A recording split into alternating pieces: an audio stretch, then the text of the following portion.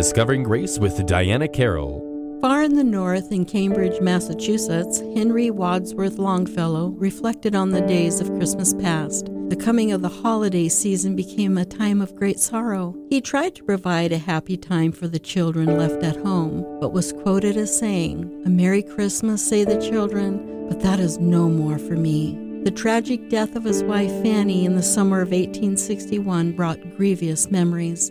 Fanny dropped a match on her summer dress, and it burst into flames. Henry tried to extinguish the flames with a small rug, but failed, causing him to sustain serious burns on his face, arms, and hands. His oldest son, Charlie, joined the Union Army during the Civil War against his father's wishes. At the Battle of New Hope Church, young Lieutenant Longfellow suffered disabling injuries. The Civil War brought wounds to the heart and minds of the American people. They were in need of hope through their long journey to recovery. In Longfellow's plight for peace and joy, he penned these words that touched a war-torn nation. "And in despair I bowed my head. There is no peace on earth, I said, for hate is strong and mocks the song of peace on earth, goodwill to men." Then pealed the bells more loud and deep. God is not dead, nor doth he sleep.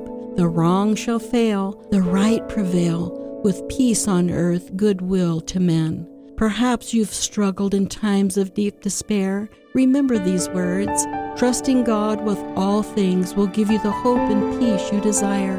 Romans 15:13. May the God of hope fill you with all joy and peace in believing, so that by the power of the Holy Spirit you may abound in hope. This has been Discovering Grace with Diana Carroll. To learn more, visit Diana's blog at dianasdiary.com.